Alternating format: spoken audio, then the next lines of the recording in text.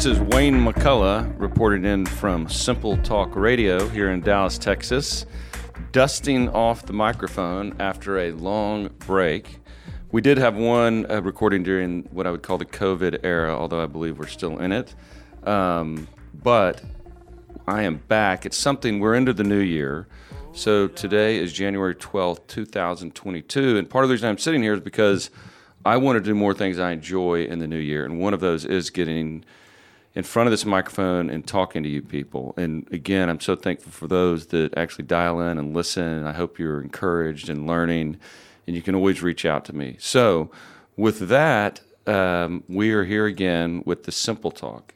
If you remember, the Simple Talk show is founded on 5 principles, the big 5 F's in my life, which are faith, family, friends, fitness, and finances. Ironically, my guest today will hit on all of those: faith, family, friends, fitness, and finances. So today, this is one of the first family members I've ever had in, which is my aunt, Betsy Price. Welcome, Betsy. Nice to be here, Wayne. It's great to see you. So if you don't know, Betsy is the former mayor of Fort Worth. It's hard for me to say because she was there so long. 10 years, the longest serving mayor of Fort Worth, correct? That's correct, yeah. And so, again, let's connect the roots to the tree here. So Betsy is my mother's sister from 4 children. So her parents were my grandparents, who I cared for deeply. I'm named after her father, which is Wayne Cornelius, and I'm Wayne Cornelius McCullough. And so now a lot of you may be learning for the first time that my middle name is Cornelius, which it seems to be an unusual name that you don't hear a lot because of the reactions I get. It's a biblical name, though. Yes, correct. The soldier Cornelius in the Bible. Mm-hmm. One quick side note, Kevin Ebeling is producing us today. Kevin, good to be back. Good to see you, Wayne. KEPX Studios, although we'll be in our current studio only about 2 more weeks. This will probably might be the last time you're in here. Yeah, the swan song. But Kevin's awesome. So, and I give him a shout out. If any of you out there ever consider doing this, I was on the fence for a long time. He works with my sister Libby, who we're trying to get out of retirement as well. So, Kevin, thank you, and congrats on your success. Thank you, Wayne. Okay, so we'll work through some Genesis background, our relationship. Let's talk about the Genesis, and listeners, I do want to say, I try to be what's somewhat apolitical on this show, and really in my life, I am a money manager by trade. I have people on both sides of the aisle, but I think Betsy and I would align more on just authenticity, being genuine, and that people need to be kinder to each other, for one thing. That the political parties have raced to one side of the aisle, and that needs to be fixed over time. It's one thing I've loved about Betsy. And the interesting thing is, as mayor, you don't really run under a political That's flag. correct. The mayors are nonpartisan. Of course, I had served as the Tarrant County tax assessor for 10 and a half years before that, and the tax assessor is a partisan race, so clearly people knew that I was on the conservative side, on the Republican side. Right. Okay, so that's a great way to jump back a little bit. Let's talk about the path.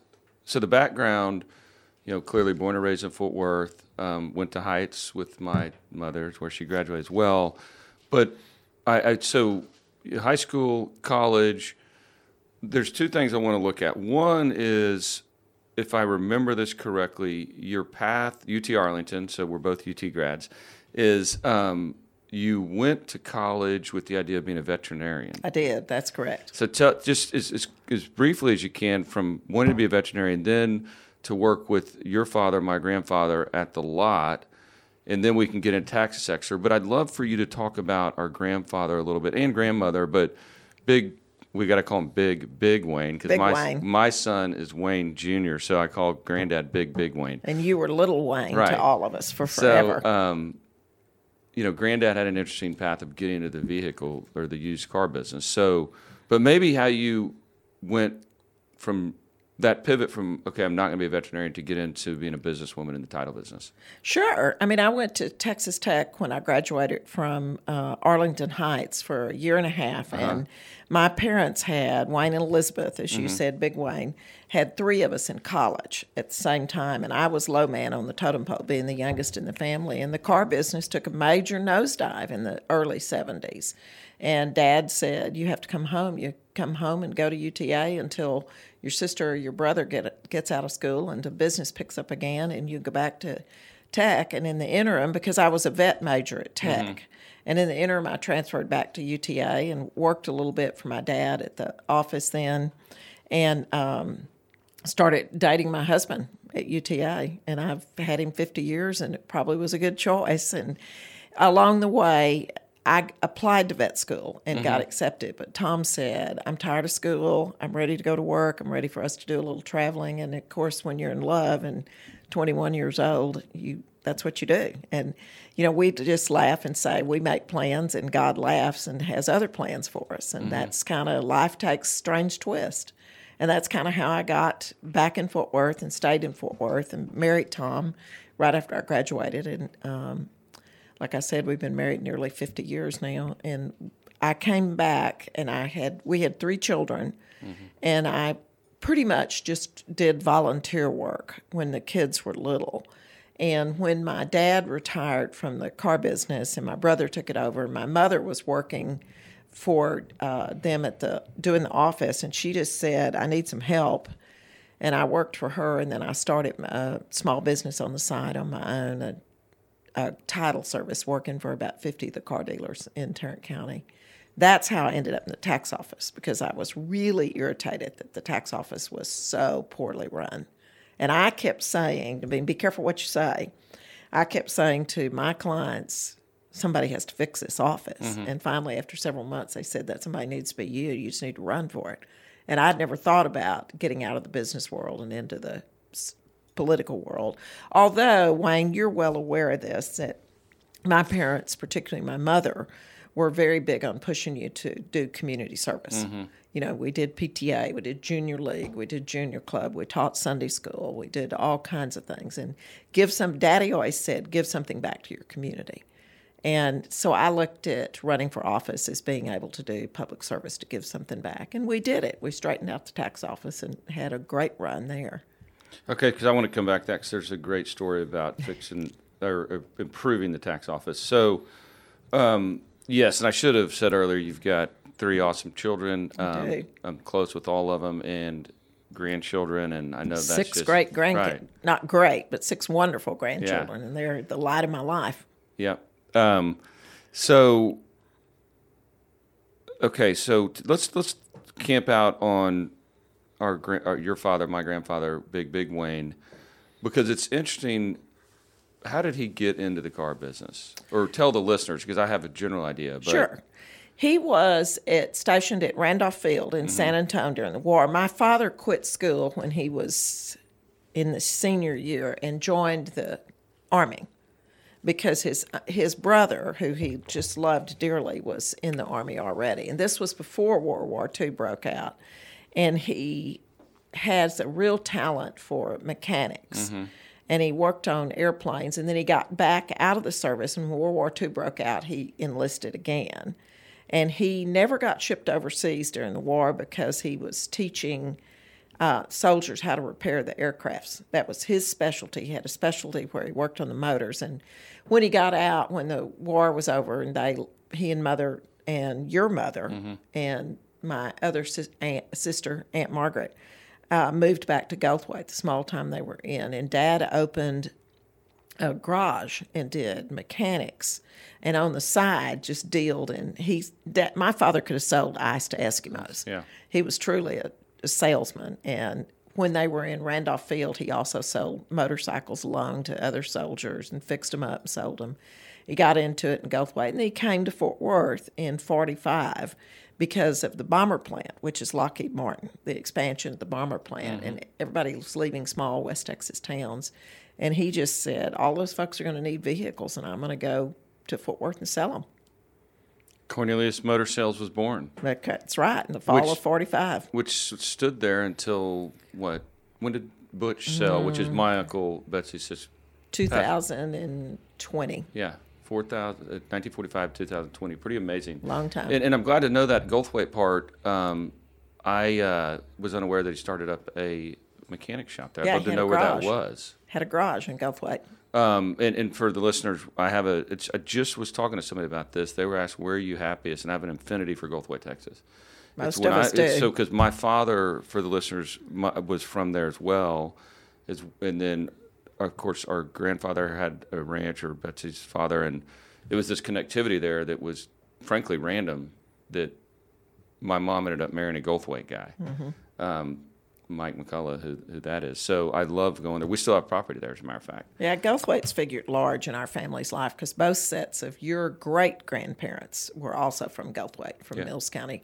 My great-grandfather was the first, your great-great-grandfather was the first county judge in Mills County. Oh, I don't know if I knew that. And my father's father served on the school board in Mills County. And we have many family members buried there, I guess. Grandma and granddad are both buried there, as and then well my as folks' their parents. Yeah. I've been to that plot many times. Okay, so that gets you into the title business, which then gets you into seeing the inner workings of the tax office. And this is the way I feel about so many things.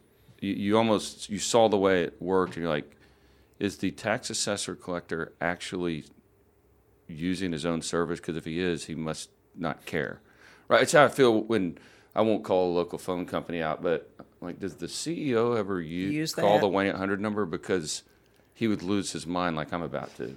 It's kind of like your credit card. If you ever get scammed and you have to call and report a fraud, you might as well realize they don't listen to what their people are saying.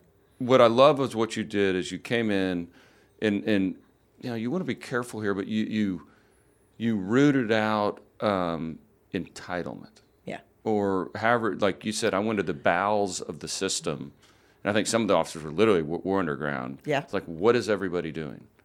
Right. So explain that process a little bit and that's a 400-pound gorilla. I mean, how many employees were there? 182 when I took office. And who knows what everybody's doing, and does anybody even care? And they work for the citizens, by the way, is what's ironic. They work for the taxpayer. Yeah. So tell us, at a high level, how did you even get your head around that, or hands? Well, having worked with them, I knew, and having been I'd been doing it for 17 years working with them, and it had just the tax office had really slid into a huge bureaucracy.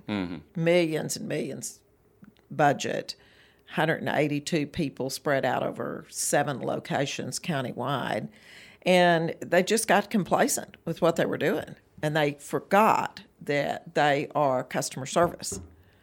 And so when I came in, I had a meeting with all my managers and just said, tell me what you see, what's wrong with this operation. I'll tell you what I think, and let's think real creative and real innovative. And anybody who isn't willing to change needs to tell me now, and you need to not let the door hit you on the way out, because we're going to change this operation. The average wait time in the tax office was about 48 minutes when I took office. And when I left, the average wait time in that office was 8 minutes. It was a huge change. And we had cut the staffing to 175, cut the budget by nearly 200. Yeah, about 200,000, which doesn't sound like much, but it was a lot at that 20 years ago. Won the awards all over the nation for being the most efficient. We called our banker in and said, we need to be more efficient. We need to do electronic. And you got to realize 20 years ago, ACH transfers and clearing your check or paying even with credit cards for government just wasn't being done in any level. And we did it, and we were further out on the cutting edge. I used to say we're on the cutting edge, and my staff would say we're on the bleeding edge and down about 3 pints. But they got inspired about what they could do and why they were there. You just had to remind them periodically that they are serving the public, and they need to get up every morning and come fired up to help people. Because people come into the tax office either have a problem with their car title, a problem with their license, a problem with their liquor license, or a problem with their property taxes. and they need help. And all my staff was supposed to be educated to help them, and we were able to turn it around.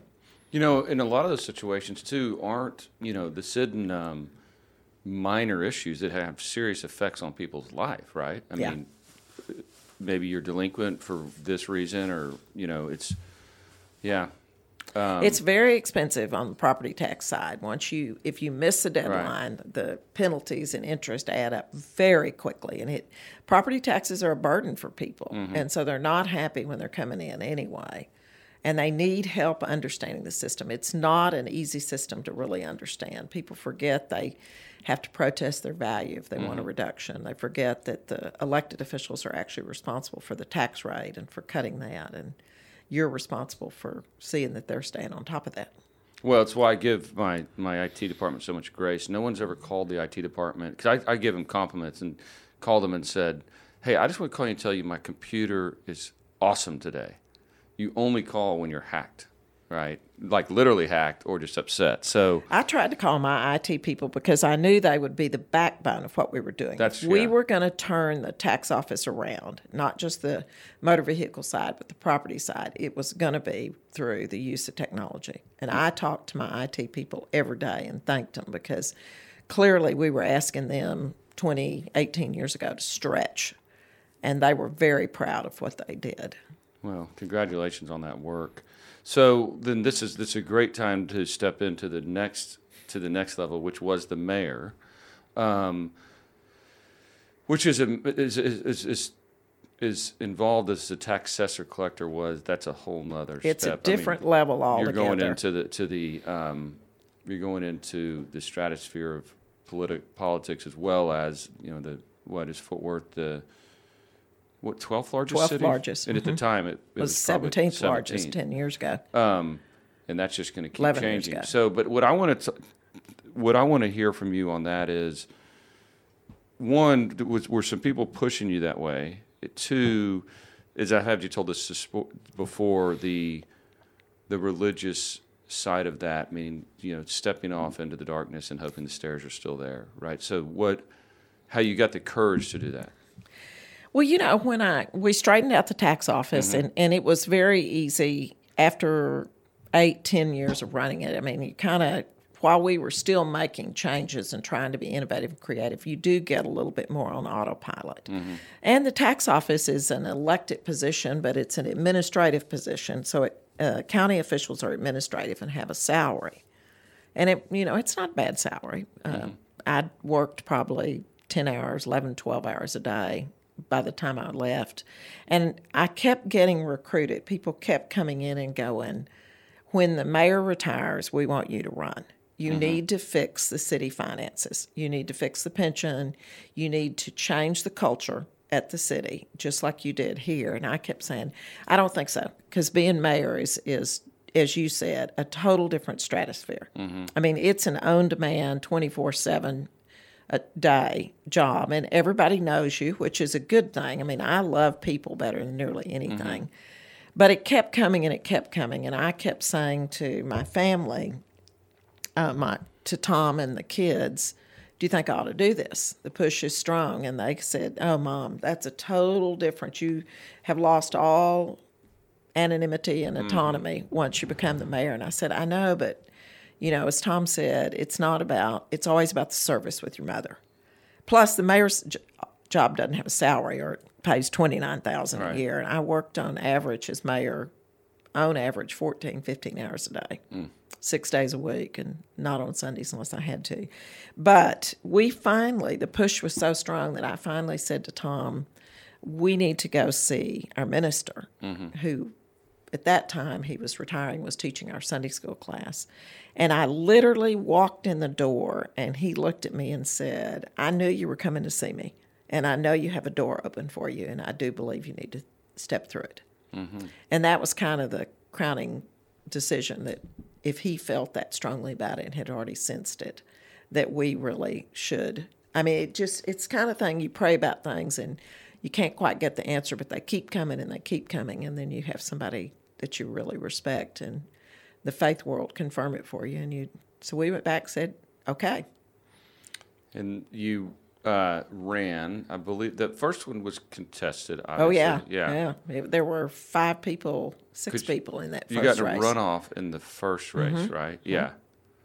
Okay. I had a runoff when I ran for tax assessor the first time. Also, it's a bad habit. I need to just win them outright. So we're going to build up to where Betsy is and what she is running for right now. But so 10 years. One thing is, did you begin? Because I think it's super important. I'm a big Jim Collins fan. He wrote a book called From Good to Great. Right. Fabulous book. I highly encourage. My readers know how I feel about it. And we just had my team retreat. We did a day and a half out in East Texas. A lot of the success of any business, or I'd even say government organization, is he would say, getting the right people in the right seat on the bus. That's correct. Right. So, were you beginning to think about the team you would build out as you went into office? Like, is that planned? Obviously campaign manager, but chief of staff, and then you probably appointed some positions within the government, right, or within the government body. Yeah. Well, to some extent, I knew and had planned out the type of person that I would need to make the changes, to have the backbone to stand up to some of the groups that had pushed the council around and made some poor decisions, to say, we're going to straighten this city budget out and we're going to straighten this pension out. I didn't have specific people in mind because there were people in those jobs at the city, in the mayor's office, and I wanted a chance to see, could they see the vision? Could they catch the fire? And if not, where were they going to go? Most of them are the county. They're all civil service. The city, it's not true civil service, but there's kind of a stair-step hierarchy. And as it turned out, several of them were more than ready to make changes. They'd been frustrated with where they were and what was going on. Several of them were not, and they ended up moving. A couple of them retired. They were retirement age, and a couple of them moved to other departments. City manager was there on an interim basis. We appointed him to be the city manager for 2 more years because he was getting ready to retire, and then we searched for a city manager, did a national search, and brought him in. The council and the mayor actually hired the city manager, and I've been very pleased with the city manager because he had the same vision that we did to move this city from, as you said, for the book, from good to great. Right. So, okay. So you get in office. You've alluded back to the pension and the budget a couple times. I personally believe this too. We just had, once again, coming out of my team meeting, there's so many things that you can try to fix. It's sometimes is best practice to say, I'm going to attack these 1 or 2 first with all my vigor before we move on to the potholes or whatever it is, right? Because that happens to me at work. I've got so much going on all the time. I can find myself just getting lost in the forest, right? And I can't even see the tree. Yeah, you just forget what your vision is. Right. And particularly in the mayor's office, everybody wants a piece of the mayor. Everybody. And everybody wants something fixed, right? 24 hours, and everybody wants something fixed or something changed. And you could get lost real quick. And you have to, once a week, to start out with, we did once a week. Are we on the right track? And what are we doing here? We laid out the priorities from the campaign, and said, these are the ones we'll start with. And it's kind of like the old adage, how do you eat an elephant? One bite at a time. You just pick the key areas that you need to work on. First and foremost, when you come in as a new mayor, is building your rapport with your council members and figuring out where they are and what they want, and then working with the department heads. And we picked a couple of key areas, and one of them being the financial side, and the other being planning and development. So because I always just want to give the listeners how or why things are done, why they operate, that could actually influence their business, even though it's a municipality. I was reading that you increased the number of council members. That's happening with 2023 that was one of election. One of your initiatives. Yeah. Why is that? It seems to be a game changer to some extent, it's a little dicey because smaller councils are a little easier to get a consensus and good rapport. But the city grew. we grew 350,000 people in the 10. That's another city within itself. Yeah. And we just really were not representing. We had each council member had too many people they represent. They had too big a geographic territory to really realistically represent them very well. I don't believe you govern sitting behind a desk. I've always believed if you're going to govern, you have to be out among the public. And I think it's the same thing for your council people. They have to be out in their district meeting them. And if it's huge, it's almost impossible for them to get out and do everything. So we will add 2 more council members with the 2023 election. Because they'll represent fewer people. Right, so I appreciate that. It really is done for the benefit of the people at the end of the day. Which is why you should be there in the first place. Right. If you're not going to serve the public, then you better not run for office.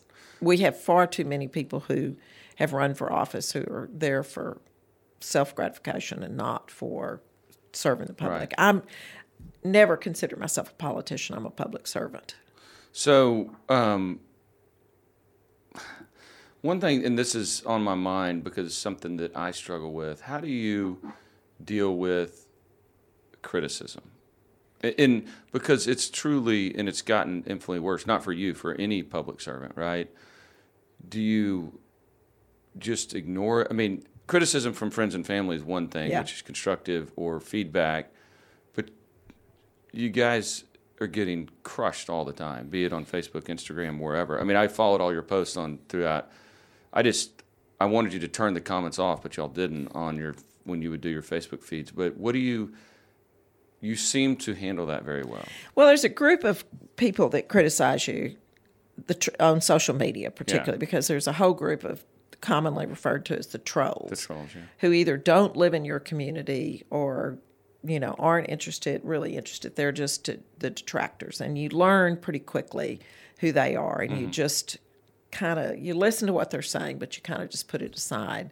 The real criticism that comes from your residents and your citizens of your city, you need to pay attention to. You have to. I mean, it wasn't unusual for me if I could find their number to pick the phone up and call them, and say, "Come see me," or "Tell me exactly what's going on here." Now, you can't respond to everything like that. You have to learn pretty quickly are they just mad because their ox got gored? But you also have to be certain that the decisions that you're making are made with really good input. I believe God gave you 2 ears and 1 mouth for a reason. You listen twice as much as you talk.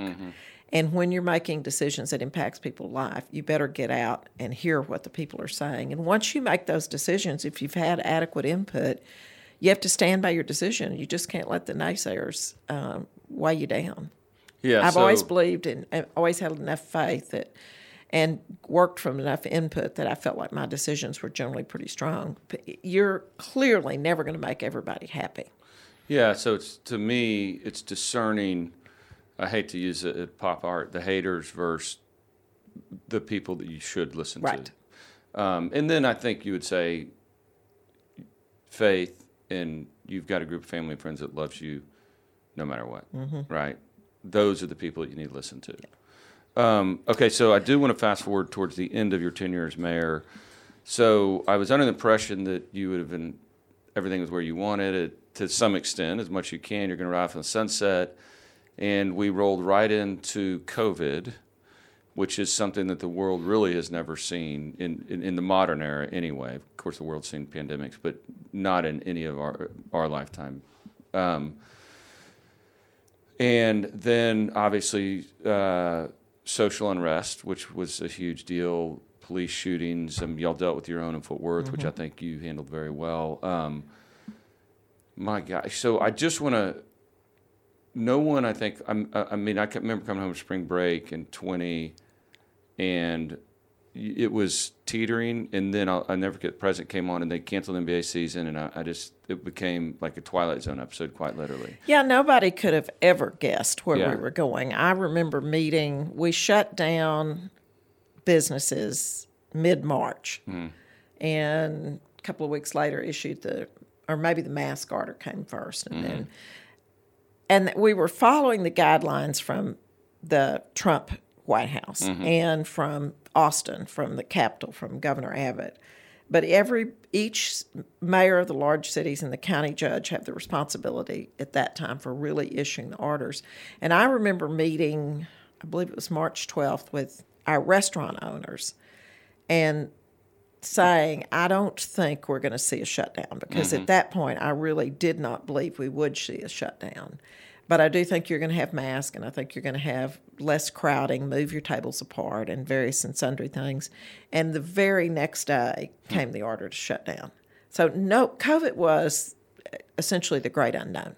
We've had other pandemics in this world, but none quite like this, because no one knew anything about it. Nobody knew what this virus really was going to do and where it was.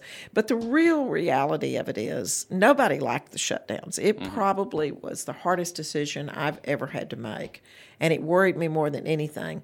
But it saved lives, because there were no vaccinations, there was almost no testing available, and our hospitals were really overflowing. If you had been involved in a car accident, your chances of surviving it, to get in the hospital and get care at the peak when we shut everything down, was going to be slim.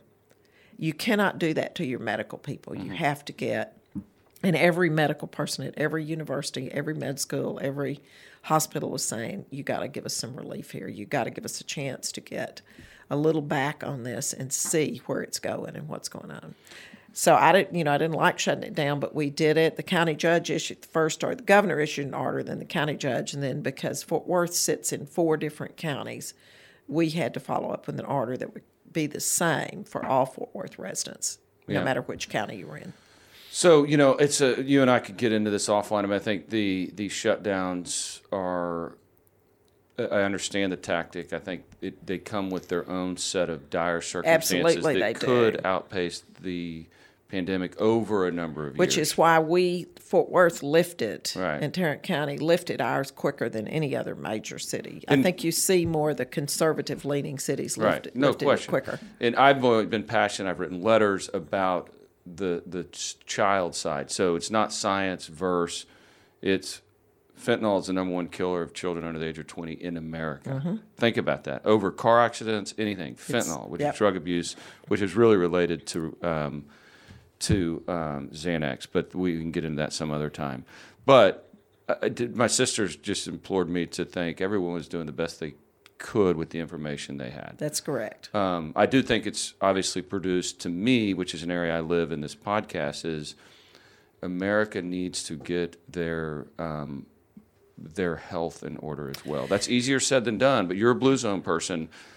I think, could the death rate be cut in half if type 2 diabetes wasn't rampant in our country? Maybe. Right, or obesity, and this is not smoking, fat shaming at all. I mean, no, it's just not. Taking personal responsibility. COVID is my business partner's father is perfectly healthy, and he's in ICU right now with COVID. So trust me, I'm a believer. But I do think you can, in life in general, you should always be doing everything you can to help yourself be prepared for anything. Yeah, I really think, and that I've always been a big proponent on community health, hence the fact that Fort Worth's the largest Blue Zone certified, that we had FitWorth, our program for our kids, because for 20 years I've watched the kids in public schools get more sedentary and more obese, and kids who are sickly, so to speak, which is not really the proper term, but people will get that, don't learn as well as kids who come to school healthy, awake, ready to learn. And that impacts, and their parents who are in poor health, impacts our workforce too. So selfishly, if nothing else, as mayor, you look at it and say, what's the future of our workforce if we don't improve community health? People make their own choices. I'm a huge believer in personal responsibility, but if we can make the better choice easier, better streets, better sidewalks, better lighting in neighborhoods so that people do get out. And I think it shows in COVID, if the postmortem on COVID is going to show that people who were more active and tended to eat a little better, just had better mental health overall, better connection to a faith community, fared better in COVID. Well, yeah, if you're others. one of the big things, one of like the mask mandate, where what it is, I'm I'm fine with the mask mandate. Well, let me rephrase that. I'm fine with anybody can wear a mask that wants to. And I think there probably was a place and time for it. There was a place and time to demand it, but when not now. they come out and say you should wear 2 masks because it's better, I would say go work on your VO2 max. That's right. I mean, let's start teaching people that walk 2 miles a day at a brisk pace, because if your lungs are stronger, my minimal science say you could withhold an attack better, or a cytokine storm. So, nonetheless, we don't want to get too far down in that rabbit hole, except I know that it was a tough time. And then in the middle of that, if anybody can believe it, we have riots across the U.S. and understanding what the frustration was and why those boiled up. Boy, that's a difficult one, because you're trying to be thoughtful to those people, but you also can't just abandon the police. And what? I don't know. First and foremost, you have to support your police. Right. The whole movement to defund police was, without exception, the stupidest thing I've ever seen. Okay. The cities who did it, and I'll just be real honest with you, their violent crime rate has just gone through the roof. Yeah. Those of us who did not, who either expanded our police, or kept them the same, the violent crime is up everywhere, and child abuse is up everywhere, partly from the stress of COVID, loss of jobs and things, but not like it is in those cities who defunded their police. But police aren't perfect. They're just like you and me. They're human, and they're forced to make really, really tough decisions in the spur of the moment. We had a tragic shooting from a young officer who will probably spend the rest of his life paying for this. And it was a tragic loss of an incredibly intelligent young woman. And it was a snap decision mistake. I think you have to, and our police chief will agree, and our POA will agree, you have to have the right training, you have to have the right screening, you have to have the right support for your police department, and they have to be connected in the community. And we have great community outreach, and we're doing more and more of it than we've ever done before. And I think you're seeing that in all the major cities, a little better understanding between police and citizens of how to interact with each other. And it's like everything to me, my team is working on this a lot, and I keep referencing that, but I realize as we've gotten a lot bigger, the assets we manage are getting more significant. Process is becoming incredibly important. Like, what is, and I know they do this in police training, but I think probably maybe it's time to relook at some of that, which I think a lot of forces are. Like, what is our process? You engage, you did, it's not that they had this, but it's not shoot first and find out what's going on later. Yeah, I think a lot of it really is just a re-understanding of how do you interact with people. And remember, huge amounts of the interactions that police had, they're dealing with people with mental health issues. And if you've got somebody that you're called on a mental health issue, you better darn sure hope that your police officers they're not physicians, but you are mental health experts. You better hope that they've had some exposure to how to deal with those people. Yeah.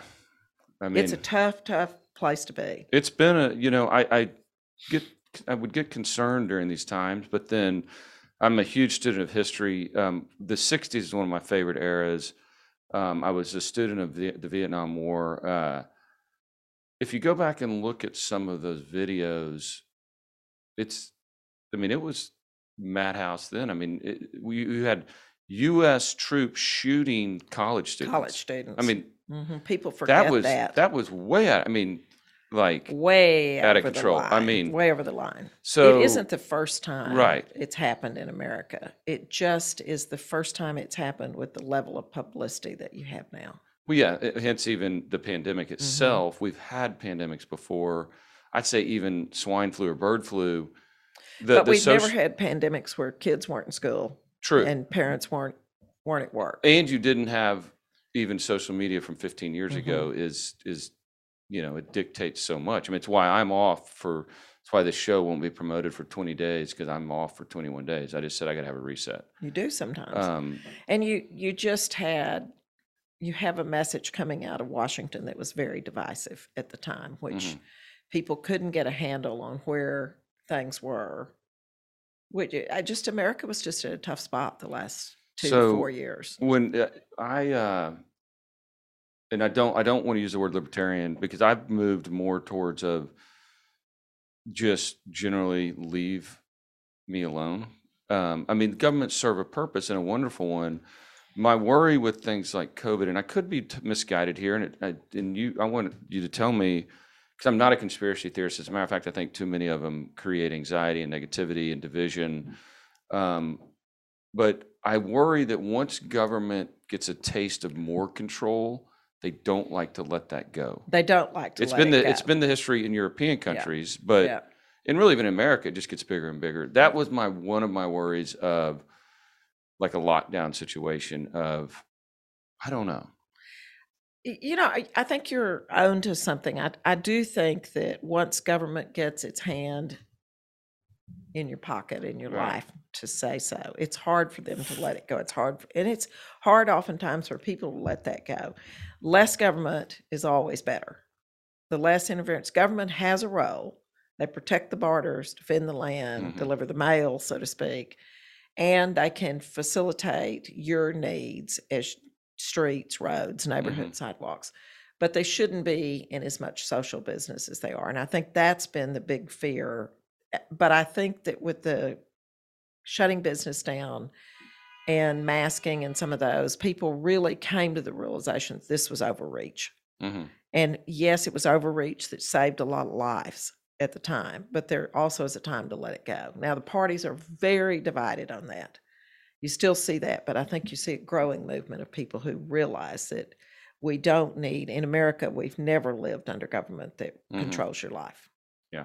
And I just was speaking with a brilliant man from the Netherlands, has lived in Germany, the Netherlands, and throughout Europe. And it dawned on me, he would tell you that basically every European country is a socialist country. If you really, they can call it what they want. And there's always a level of socialism in any government, even the U.S., right? But for the first time, I realized there aren't many of us left that are democracies. There aren't many democracies or republics left. If you look around, even I guess England, but even, I don't know, there aren't many left. There aren't as many as there used to be. Yeah. That is true. So and it's a little bit of a scary thought when you start thinking about that. Right, and I'm just a believer in American ingenuity, and that's where I struggle with. Musk is insane, but part of me loves what he represents too. Right. That's the conundrum for those of us who do love that ingenuity. Is you often get people that are very different, but they're what they stand for, and the policies they bring can change things. Right. So, one, I just want listeners to know this is, once again, it's not a political conversation. It's just a conversation. Yeah. Everybody has emotions and feelings tied to these things. I will say this: all I ever rooted for was, I would say this, and this shouldn't sound condescending, the least of us, because I believe the people in poverty, or even the students of less superior school districts, they end up holding the bag on a lot of this. They do. And where a lot of people in a demographic that is more affluent, they could learn from home, right? And so, because think about the lower income communities had very little broadband, and if they did, they were paying out proportionate in their income. It was costing them a fortune. It broke my heart, and I knew we had to take part of these dollars that came down from Washington to go out into neighborhoods and see kids sitting on the sidewalk of their school, their junior high, their high school, doing their homework or doing their lessons because they couldn't do it at home because they didn't have internet access. So they would walk to the school or have somebody take them. And you'd see them sitting all the time. And I thought, we got to change this. We've got to get this. And that was true even before COVID, but it was definitely pronounced during COVID. Yeah, and maybe, that's what I think some good could come all of it, just the changes need to be made. I think I have seen people that are really investing in their health. So, okay, let's fast forward. You made it through all that by the grace of God. I think most people would agree, if not majority. You did an incredible job with the city. Thank you. Clearly, the people kept electing you, so something was going right. Okay, so now you are running for county judge. Okay, my commentary there would be, one, I would argue that 24 to 36 months ago, the average citizen didn't really even know what a county judge or what they did. It was highly escalated through the pandemic, clearly in this town, because Jenkins took such a superior role. We'd see him in Ebola as well, but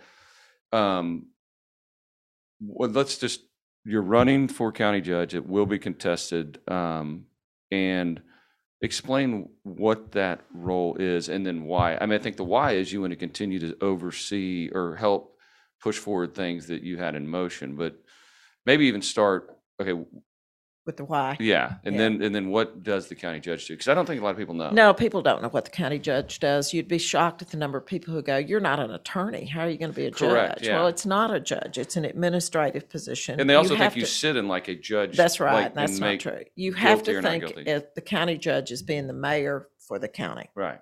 The coordinator for the whole county. The reason I'm running is largely because I have been this community, Tarrant County and Fort Worth, is my home. I mean, I was born there and they'll bury me there. I'm passionate about it. It's my children, my grandchildren's home. It's where we've done business. Tom and I both had businesses for forever. You need somebody who's passionate, somebody who knows the community. And I looked at what was happening at the Tarrant County Court with the Commissioner's Court, because the county judge is head of the Commissioner's Court. We are losing the county judge who served for 20 plus years. We're losing a commissioner who served for 36 years. We're losing another commissioner who was fairly new, but brought a different dynamics, a great dynamics to it. And in 2 years, we're going to lose the next two commissioners who have been there for, both of them, I guess, for 20 plus years also. So you're losing all the experienced leadership at the county, and you do need young, creative people there, but you also have to have some backbone of leadership and passion for your community, somebody who knows something about it. And I loved county government when I was tax assessor. We also may very well lose our county administrator, who's been there 30 plus years, who runs the day-to-day operation. So you have a huge hole in Tarrant County in this year and the next 2 years following that. And I just looked at the field and felt like there wasn't anyone who had stepped up to the plate who had the experience or the passion or the knowledge of county government to really come in and run a brand new court and set the county on the vision that we're the 15th largest county in the nation, needs to be stepping up and moving forward. It's not particularly criticism of any of them, but the county has kind of been a very functional county, but not grown a lot in what they've done. And I think Tarrant County can be a leader in that. And the county judge, actually, the reason you learn so much about the county judge during the pandemic is because the county judge is the chief emergency director for the county in any public emergency, whether that's a train that overturns and leaks or whether it's a pandemic. Okay, so, and that's important to bring up, because the position has become extremely more important. You have to have people that are thoughtful, level-headed, aren't just going for clickbait and media highlights, right? I mean, because the power there is significant. And it's a partisan office. Right. And so, but in my opinion, clearly I'm a conservative. You need to have somebody there that's conservative to keep the finances in shape, to try to keep property taxes in control, to keep public health on the right footing, to get the right people running the county hospital, working with the mental health department, working with senior services. But it can't be just someone who's only interested in one side of the coin. You can't be too far right, or it's going to... It just will backfire. Yeah. I mean, you can't, I guess you could be, but you better be willing to move and listen to people. It's kind of like when you're mayor, you never give up your conservative values, but you certainly do visit and talk with a lot of people and get a lot of input. And because people need to know that you care, and people need to know that you're listening. They don't need to know that you're off on the left or on the right, only thinking about what your ideology is. So you had a good working relationship with the prior county judge, I believe, right? Yeah. Judge Whitley. And so because I got a vision of all this, because I wanted to understand. And so the county commissioners effectively sit on the county court, and you run the judge runs the court. Yeah, it's kind of like it's just like the mayor runs the council. Right. Just because I've dialed into some of those now, just to see, how Jenkins is interacting and who mine. I didn't even know who mine was. Now, most people don't know who their commissioners Right, are. and all counties have a court of 5, yeah. a judge and 4 commissioners in Texas. Yeah. Every single county has. So JJ is ours, who I've actually had some dialogue with. I'll give him this. He is a guy that will literally pick up the phone, which I so appreciate, because how many thousands of people are under him? Thousands. Or he'll respond to emails or call you back. So, yeah, it's definitely highlighted. So, where can somebody learn about, more of your values concerning this, what you would bring? Like, they can go to Betsy Price for County Judge. Okay. And see it. They can go to my Facebook page, Betsy for County. Don't go there and troll, though. We don't want that. Well, if they do troll, that's fine too. Yeah. They can just, they can Google my name. After 20 years of serving public office, an awful lot pops up about you. I would caution the average voter, though. They need to be very careful about who's running and find out who people really are. What are they saying about their opponents? Is it true, or is it just stretching the truth out? And that's true on either side of the aisle. People who don't have the experience and the passion to really run and administer, whether you're at the city or whether you're at the county, tend to stretch what they have. And voters ought to really be looking at what's the truth here and what is somebody really going to bring to the table. Well, let me see if I can play to people's hearts here. And this goes on both sides of the aisle. Is if somebody holds themselves out as a Christian, the idea is to behave like Christ, or even a Buddhist, behave like Buddha, or whoever that would be. Behave within your So faith. you see somebody just espousing lies and maybe even half truths, but just with vile and hate. I would look at that person and say, "Is that now? That's not. You can't be right. You can't feed both lions, right?" Yeah. So. I realize in politics it's a blood sport, and there's not a lot we can do about it. But I've seen some of the attacks leveled at you. Let's put it that way. And I don't think that one, I know they aren't true. 2, I think it's not representation of somebody that is, and I don't know this person's faith anyhow. But I don't know, bad behavior.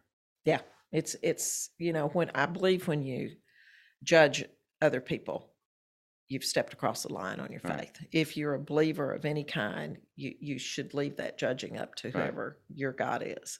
Yeah. Ultimately, that we're all here to serve and not to judge other people. But, yeah, God bless you for being in the arena for so long. And one thing I appreciate about you, I may be crazy, but crazy is not always bad. I had this conversation with my church. Okay, just like every church, we've had people leave either over we masked too long, we were shut down for too long. Our pastor is deeply involved in the social justice movement, and that some people think it's too much. But people were leaving, and so I asked the head of deacons, "What can we do?" And he said, "Look, these people are leaving and just leaving. Why don't they come to the deacons? Why don't they come to you, and we'll get a conversation with the head pastor?"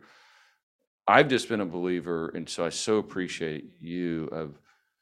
You can sit around and complain and bitch, for lack of a better word, or how about going to do something about it, right? And you just stepped in and said, "Okay, I'm going to see if I can go, fix the tax assessor collector's office." Yeah, and my reputation is as a fixer, but I struggle with people who are complaining about things who don't offer a solution. Right. Bring to the table, and I used to tell people when they came in the mayor's office, "You're welcome to come. I'm willing to listen to your ideas. Don't just bring your complaints, bring me some solutions." Right. And if we're going to do anything, and that's what you have to do, you have to be willing to be thoughtful and bring solutions to the table. Agreed. And listen to other people's. You can't always implement them, but sometimes you can take a part of what their solution is and implement it. I've learned more things from average Joe citizens and changed more things based on their recommendations than on my own. I got no pride in authorship. I mean, I'll take it where you can get it.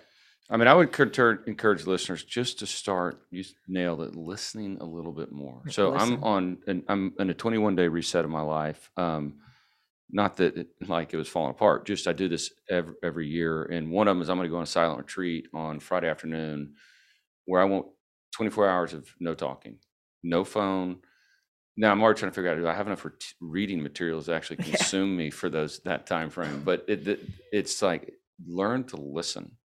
Okay, so listening is a skill that is not taught like it should be. People need to listen. You really do. You'd be amazed if you stop, because more often than not, people find themselves listening to somebody, only they're not listening. They're thinking, okay, I'm going to jump in when they finish and I'm going to say so-and-so. Yeah. That's not listening. Not even processing what's being said to them. Okay, so I'm going to try to keep us within an hour, close to it. Okay. So we'll move into some a few things, and we'll go over a little bit. But what would you tell? And I picked this age because I think it's beginning formation. What would you tell your 16-year-old self today? Oh gosh, people have asked me that before, and sometimes it's 12, sometimes it's 16, sometimes it's 18.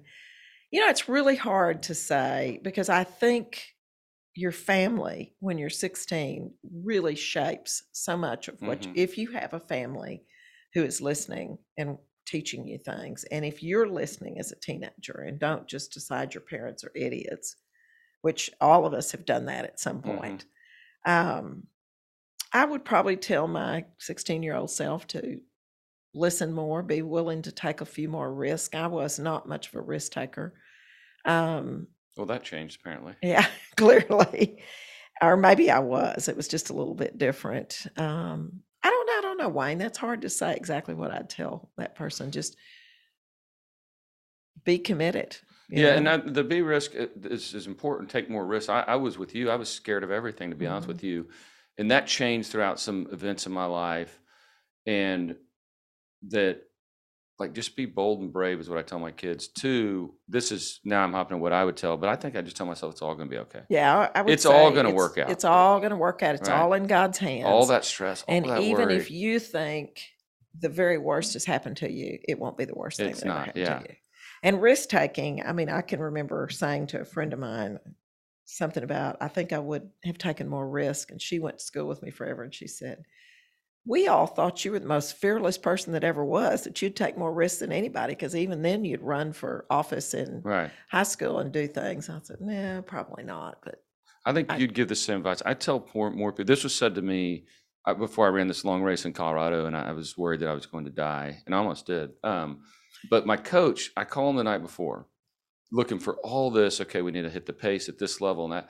He just said, his name's James Fitzgerald. He said, get comfortable with being uncomfortable. That's good advice. I mean, he goes, no more talking. That's it. Yeah. It's a pretty good way to live your life. It's a good way. Yeah. I did the last mayor's try, and I had been dealing with the racial unright and the pandemic and everything else. And I said to my trainer, I'm nowhere near prepared to do this. And he said, go and enjoy it. You don't have to win it. Yeah, exactly. Okay. What do you do daily that could help others, or what are habits or routines? And I'll just set that up a little bit. Like just so the listener knows, Betsy's a huge biker, always has been. Cyclist. Good point. There's a difference. I always tell people the difference is bikers wear leather, right, and cyclists wear lycra. So again, daily habits or routines that you could do fairly consistently. I exercise 6 days a week, a minimum of an hour a day, because it makes me feel better. Nothing, and it's not just cycling, because I swim some and lift weights 2 days a week, and it all just depends. It's the best. Even when we had children, small children, I did it, because it's the best way to take your mind off of what's consuming you at the moment. 5 minutes on your bike and you've forgotten all about free antidepressants, right? Yeah, it's free antidepressants. You've forgotten all about what was bugging you. Instead, you're focused on, can I get there? Or even walking with your buddies. It's great therapy to get out and walk with your friends and be able to just talk about everything, or get in the pool and swim a little bit, whether you're a swimmer or not. It's amazing it's just amazing what it does for you. It gets you through the day, and it keeps you able to think, it makes your brain better. Mm-hmm. I say, everybody, we all talk about praying, and I struggle sometimes. I do open my day with prayer commitment every morning, but I would like to find more time to do a Bible study a little bit every day. And I do it sporadically, but enough that I can still say I do it. But it's just. But what I hear from you exercise is move your body. Move your body, because God gave you that body for a reason, and it will make you healthier, and it makes you eat better. It'll make you a better parent and a better boss. Yeah, what I'm working on with this guy, so I got 27 guys that signed up for this 21-day reset that I'm running with a guy named Noel Boucher, is all I task them with is 15 minutes. That's it. Brisk walk. One, I know that they can do that, right? Right. You can't be too busy for that. I don't care if you make phone calls, but move every day. Okay. Yeah, I do an hour, but, truly 15 minutes a day and set a goal. I reevaluate every month where my goals are. What's my goal for this month? It may be get 30 minutes more sleep. Right. Talk to my husband 30 minutes more a day or something, Right. But it's little things. And if you don't set goals and you don't reevaluate them, I think, backing up on you a little bit, that was one reason we were successful in both the tax office and the mayor's office, is because twice a year we sat down with our team and said we were doing this year. And at the end of 10 years in both offices, I looked at my first swearing in speech and we'd hit every point that we intended to hit only by focusing on them. Love it. Yeah. And yeah. And it's the same thing with your own life. Yeah. Little goals and checking in on those. Check goals. them. Take a little bite. Yeah. Eat an elephant. Okay. So the Fast Five is just where I just say the big 5 F's in a sentence to a word reaction. By design, this is not scripted. So I'm going to just start those. And faith. Important. Family. Number one. Friends. Critical. Fitness. Essential. Yeah, we just talked about that. Finances. Always kind of struggle with what to say about that. Finances are at the backbone of everything you do. Right. So really, it's central, integral. So with that, I failed your top 5, didn't I? No, you did great. That's the beauty of it. Is there a right or wrong answer? Well, thank you for being on here. In the McCullough Cornelius household, that I said this at Christmas, that blood is thicker than water. And I told it, so we circled up. Y'all were home with COVID. Yes, we were, unfortunately. But I got to give a little bit of speech, and I said to the cousins and everybody, and I said, look, there's going to be a time when your back's going to be against the wall, and there's really only a handful of people you can call on, and that is in this room right here. Right? You're going to have friends that are, but nothing. There's certain things you can tell family or lean on family that you're going to need. So I so appreciate that. I'm going to close with We've been very blessed that our family is a big clan and has stayed very much together. Agree. We sometimes want to kill each other, but other than that. So as we head into the close here, I want to read an invocation that the Senate chaplain Barry Black read to the Senate. And I think it really struck with me. So as you head off into political office, I'm going to read this. So I'll read this as we close. But Betsy, thank you, Aunt Betsy. You've meant the world to me. You've been a backbone to the family, a strong woman, we didn't really get into that. It's meant the world to me. And a lot of the most important people in my life are women that have pressed on me, and I have so much respect for that. So thank you, Wayne. So an invocation from the Senate chaplain Barry Black. Help our lawmakers remember that patriots reside on both sides of the aisle, that words have consequences, and that how something is said can be as important as what is said. Give them a civility built upon integrity that brings consistency in their beliefs and actions. Let his prayer for the Senate be our prayer for the nation and for us. That's very good. I'll give you that. I'd love to have it. So with that, dear listeners, thank you for joining. You can check us out online, Simple Talk, Facebook, and Instagram. Thank you, Aunt Betsy, and God bless you. Bless you too, Wayne. Thank you.